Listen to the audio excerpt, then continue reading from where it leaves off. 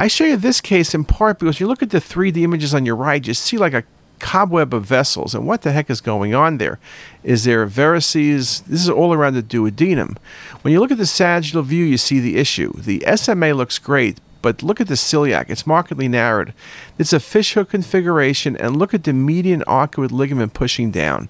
This is a classic median arcuate ligament syndrome. The key thing to me is that you have so many collaterals through the GDA. Now, most of the time, this is not a problem. Patients do fine.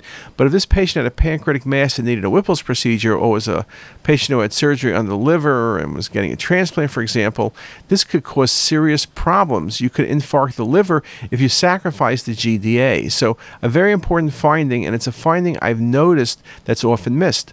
Also, at times, those multiple collateral vesicles through the GDA can simulate a mass around the head of the pancreas, particularly on a non-contrast CT. So something very important to look at.